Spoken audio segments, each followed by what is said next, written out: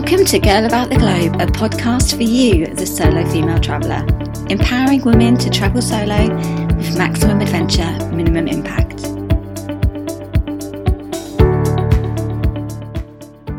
Welcome to a dose of inspiration for the solo traveller. This week's expert interview is with Ellen Turner. Ellen's originally from the UK, but she grew up in New Zealand, and she lived in Nepal for a year from 2013 to 2014. So Ellen's going to give us an insight into visiting Nepal as a solo female traveller. Hi Ellen, nice to meet you. Hi. Hi, before we start talking about Nepal, can you just give me a little bit about your background? Sure.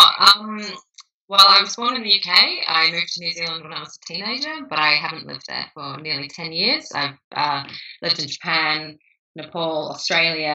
I lived in Nepal between 2013 and 2014 for almost a year. I was working there, and I was based in Kathmandu, the capital. Because you said that you lived in Japan and also different places as well. Why Nepal specifically?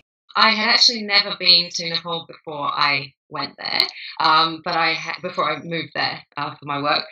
But I did my PhD in Australia between 2009 and 2012, and I studied India. I studied a lot of stuff to do with contemporary and historical India, and I was very interested in India, and I'd been there a lot of times, and was very drawn to South Asia in general. But when this job opportunity came up, working in a magazine in Kathmandu, I jumped at the chance, even though I'd never been there. I was sort of under the impression that Nepal was going to be a lot more similar to India than it really is. So I was quite surprised when I got there and found that it really is quite culturally and geographically quite different. But yeah, I was drawn to Nepal really by the job and my interest in South Asia more than I didn't sort of think, right, where am I going to move? I know I'll move to Nepal. It was the job and it was the circumstances at the time that led me there. That's exciting though, working for a magazine in Nepal. Great. So I know Nepal's mainly known for trekking and obviously Mount Everest and the base camp, but what would you say is its other attractions for women travelling solo specifically? Well, before I went to Nepal, I actually I wasn't very interested in trekking, and it was one of the main. That was maybe the reason I hadn't been there before. I'd been to India a lot, but I'd never been particularly attracted to Nepal because I wasn't that interested in trekking. But I found that there's a lot else to do. Sure, the trekking is the main attraction, but there is a lot more else to do there, and that's not really advertised very well or very much. There's a lot of things to do in Kathmandu itself. There's a lot of very, very beautiful old temples and palaces and that kind of thing. I mean, a lot of them have been quite badly damaged by the earthquake, but a lot of them haven't been. A lot of them are still there, are still in good shape, and are very beautiful and very worth visiting. I think Kathmandu is often overlooked by travellers in Nepal. They head out to the mountains immediately and don't spend enough time in Kathmandu. So that's definitely another attraction. As well as Kathmandu and as well as trekking, there's also sort of to the south of Kathmandu, there's a big jungle plains area, which is a lot hotter than the mountains. It's flat, and there you can go and see wildlife, go on safaris, see elephants and rhinos and that kind of thing. So there is a lot more other than just trekking to attract people to Nepal. I know when I went to, I think it's called Lumbini, which is the birthplace of Lord Buddha, which is near India as well. And I didn't even realise that place was there before. It kind of surprises you when you get to Nepal and you realise that you can go and do, you can ride elephants. Yeah, exactly. And you can go there and not go trekking at all and still get a lot out of it. So, I mean, I think trekking is amazing, and I have been, definitely my attitude towards it has switched. But you don't have to do that if you don't want to, or you're not fit, or you're just not interested, Yeah, that's good to know. So would you say that the country can be a bit of a culture shock? Because you said that you expected it to be a bit like India, which is a bit of a culture shock. But how did you find Kathmandu, for example, when you first got there? Well, I'd done a lot of travelling in Asia, so I didn't find it culture shock in that sense. But I think it would be a big shock to people who hadn't been to Asia or hadn't been to South Asia in particular, because a lot of people may have travelled to Thailand or Cambodia or somewhere like that, but South Asia is quite a different sort of place. Yeah. So yeah, I mean the traffic in Kathmandu is crazy. The pollution is unbelievable. A lot of the infrastructure is just very poor. There's power cuts all the time. Just that kind of thing. I think it could be quite difficult for people who aren't expecting it. But you survive. Yeah, and the buses as well. What was your experience of being on a bus? Because the first time I got on a bus, I was quite shocked at how many people could cram on the Do you minibus. mean long distance bus or just within the city? Just within the city itself. Just within the city, yeah. I mean, I got buses around all the time. They were cheap. They cost about 15 cents. And I lived in a very convenient area for getting the buses around. So I took a lot of buses. They're bumpy, they're noisy, they're uncomfortable, but it's okay. It's all part of the experience, I guess. Yeah. Have you met many other women travelling solo when you were there? Yeah, definitely. I mean, it's a very relaxed place. Other than the sort of chaos of Kathmandu, it's a very relaxed country. People are respectful. People are polite. I mean, it's not a good idea to go trekking alone. Women shouldn't necessarily go trekking alone, but then men shouldn't go trekking alone either. It's not a good idea to go alone. It's more the case that if you get injured and there's no one there to help you and you're in a remote area, then you can get in quite a bit of trouble. But there should be no restrictions on women going to Nepal at all. There's no specific danger. And how did you find it there, being a woman by yourself? How did you find the way that they treated you in Nepal? Because they have a caste system there as well, don't they? Yeah, the caste system is completely not related to how they would treat you as a woman or as a foreigner. That's quite a separate issue. I had a good time. I mean, I was working there. I was living with another woman, a German woman who worked for the UN. I honestly never had any issues whatsoever. I had a very nice landlord who didn't overcharge us too much. I'm sure he did a little bit, but he didn't overcharge us too much. Our neighbours are always very respectful. I didn't have any specific gender-related problems there at all. It pays to be modest with your clothing. Like anywhere in Asia, really, it's good to not wear skimpy clothes. But I didn't feel any discomfort at all, ever. So are there any hidden gems in the country that people should definitely visit if they go to Nepal? Well, I mean, as you said before, it was surprising to you, like Lumbini or places down in the south of the country, on the plains of the country that are very far away from the mountains. That kind of thing, I think, surprises a lot of. I think there is advantages because I think when you get to Nepal and see the variety of, if you read a guidebook, you can see the variety of places. But it's certainly not the kind of thing that people have in mind about Nepal. So I'd say that there's a lot of hidden gems just in the way that it's not just trekking, it's not just high mountains, you can do lots of other things as well. If you only had 2 weeks, which isn't really that long in Nepal, what would your perfect itinerary be? In 2 weeks, well, I think advice really is to go for a bit longer than that because it takes a long time to get around and there's a lot of beautiful things to see. But I think if you only had 2 weeks, spend a few days in Kathmandu. As I said, a lot of people overlook it, and I think that's unfair. There's at least 4 or 5 days worth of stuff to do there, maybe 3 if you're in a real hurry. Then Pokhara, which is the other main city that tourists go to, which is to the west of Kathmandu. That's set on a lake, so that's really, really beautiful. It's not like a big city, so there's not heaps of things to do, but you can chill out there and do some adventure sports if you fancy. And you could do in 2 weeks, you could do some of the shorter treks as well. Like there's a trek that goes from Pokhara called the Poon Hill Trek, and you can do that in about 4 or 5 days, 3 or 4 or 5 days. So 2 weeks, Kathmandu, Pokhara, short trek. That would be my itinerary. And you said before about the buses, how easy it is to get around. So I think there's internal flights as well, isn't there? But I took the buses when I was there, which was quite an experience. They just drive how they want to drive, and it can be quite hairy going around mountain roads. Yeah. So what's your experience of that? Yeah, not my favourite part of travelling in Nepal. I mean, from Kathmandu, for instance, if you're going to Pokhara, which is the other tourist city that I mentioned, there are, in quotation marks, express buses, which are not sort of the local buses that stop at every single bend in the road.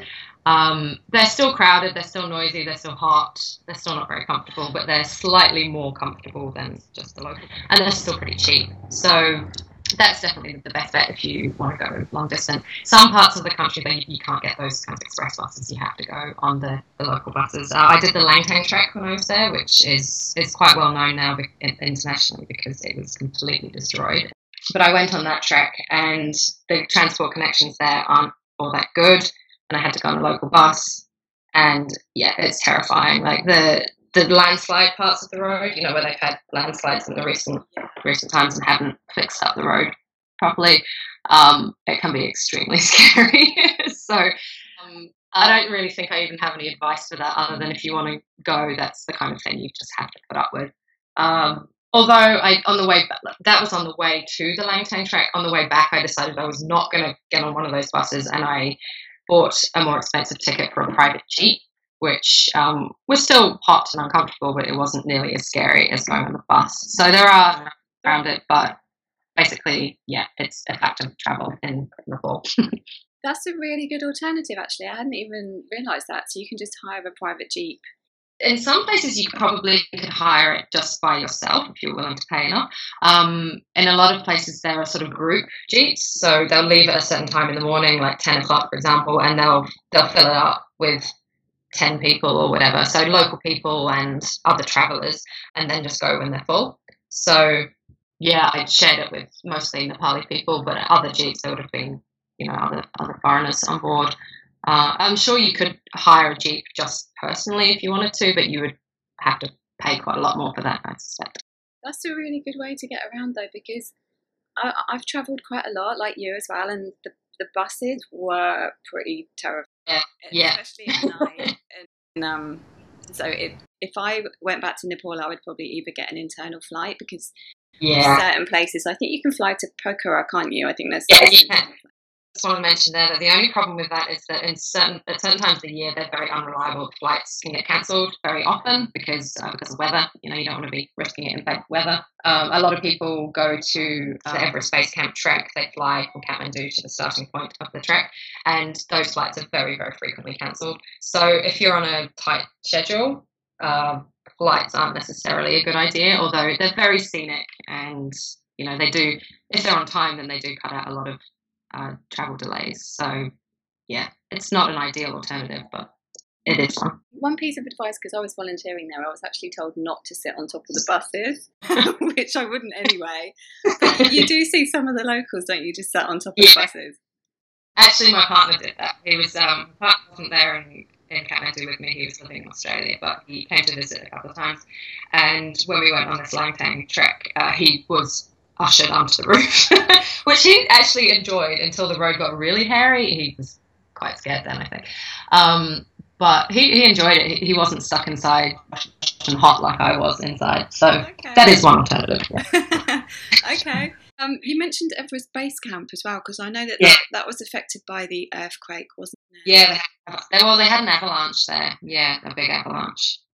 It's so sad. I wonder how the country's actually doing since then. There's also a bit of a misconception, I think, in the world because of all the images that came out after the earthquake of the sheer destruction of, certain small areas. There's quite a misconception that was widespread over the whole country, and it's not. A lot of the very beautiful things did get damaged, and some of them got destroyed. But there's still a lot to see, and a lot of parts of the country that weren't affected at all, such as Pokhara or the plains down where the jungles are. So in terms of how the country is coping, I mean, it's going to be a long-term reconstruction effort, but that doesn't mean that they're not, welcoming tourists or that there's no facilities for tourists, because there are. The hotels are still there, the restaurants are still there, the tour guides are still there, and there's still heaps of things to see. Tourism money there is actually a really important thing for them. A huge part of the economy is based upon tourism. So one thing people can do if they are interested and do have the means is to go there, because there's not really anything to be too afraid of. Because you were there by yourself at the beginning, did you find it easy to meet other people? Yeah, I did, because before I left, I found myself a room in an apartment, which I had thought at the time might just be temporary, until I got my feet and found somewhere else. I ended up really liking my flatmate. She's, as I said, a German girl who worked for the UN. And the expat community, especially the young expat community there, is really lively, really fun, really, intelligent, and they do very interesting things. So because I had her as my flatmate, I sort of had an instant group of people who I could hang out with, which was really good. I think if I had just gone into a flat by myself, I would have had quite a different experience. I worked in a small workplace, but yeah, I feel like I was quite lucky, and I stayed flat the whole time I was there without moving at all. So how did you find that before you left? There's this email list called KTM, KTM standing for Kathmandu, like a ad list, I guess like Craigslist or something, but a lot smaller because it's Kathmandu. And people just advertise all sorts of things on there, apartments to rent and bikes for sale and all that kind of thing. So, yeah, I was told about that before I left by my boss and instantly found a place to live. So that was really good. That's great, organising it to get there as well. Yeah, it's good. Worked out. Would you say there's anything to do in the evenings if you're by yourself? Well, Kathmandu doesn't have a great nightlife. There's huge power cuts there, and because they had a war for so many years. There was a war that finished in the mid 2000s. There was a curfew for a very long time, and I think the sort of effects of the curfew are still echoing around the country. People, it's not a sort of a late night kind of place. But in Kathmandu, there are bars, there are restaurants. There's a part of the town called Kamal, which is the sort of like the tourist ghetto, you could say, where most of the guest houses are, and the restaurants and the bars. So yeah, there are things to do in Kathmandu. Outside of Kathmandu, I would say that no, there wouldn't. I'm not gonna. I don't. You can quote me on that, but I'm not 100% sure about that. But I don't think there's very much to do elsewhere in the evenings. No. But there's nice restaurants.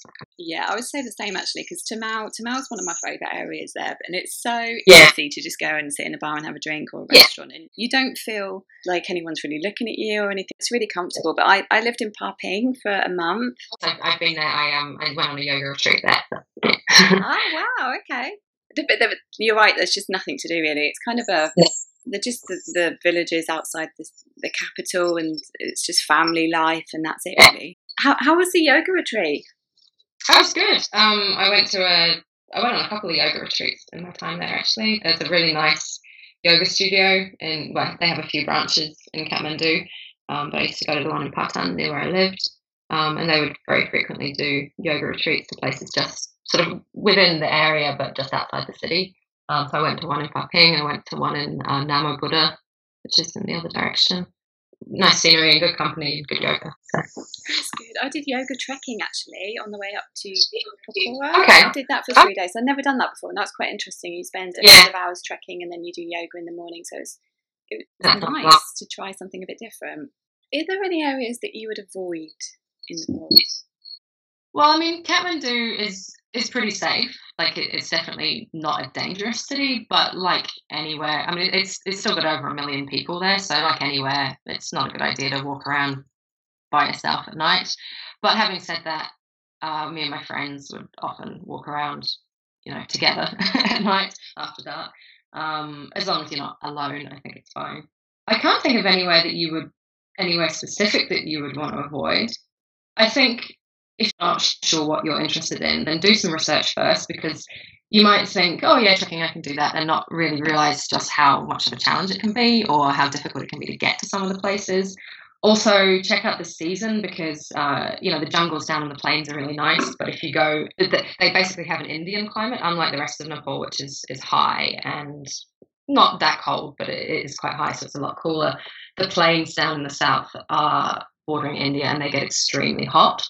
So it's not a good idea to go there in the warmer months at all, because I think most people would struggle with that.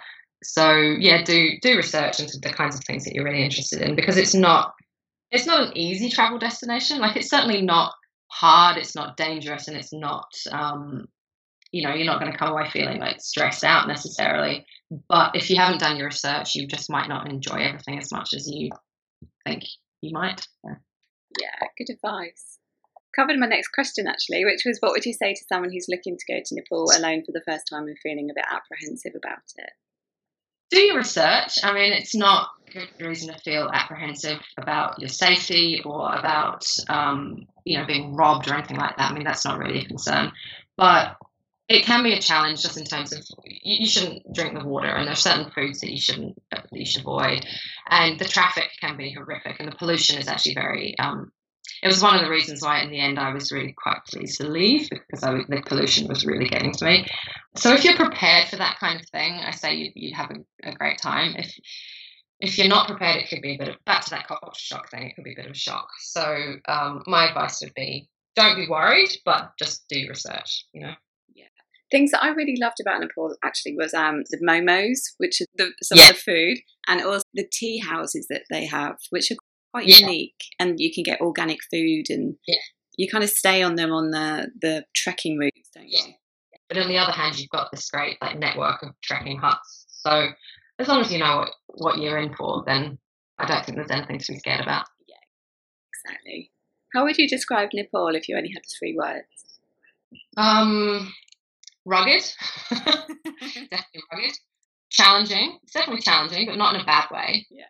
And rewarding. It's very rewarding. It's definitely one of the most rewarding places that I've ever been. Just the memories that you get from the challenges and from the beauty and from the craziness of it is extremely rewarding. That's not 3 words, but rugged, challenging, rewarding. Okay. And before we start wrapping up, is there anything else that you wanted to add? Not really. I think I've already mentioned about how I feel like people shouldn't be afraid to go because of the earthquakes. I mean, it's not the safest of places to go because it is on a seismically active place. But I think if you're prepared, if you have a first aid kit with you and you've told people where you're going and you're not trekking alone and that kind of thing, then there's nothing really to be afraid of. And they're still welcoming tourists and they still have the facilities for tourists. So I think I'd like to add that people shouldn't be put off going there because of what happened. Yeah, so get yourself to Nepal, basically. Yeah. Fantastic. I'll put a link to your blog below. Thank you so much for joining us today, and I wish you every success in the future. Thank you. Bye. Thanks for listening to our Girl About the Globe podcast, making solo travel easier for you.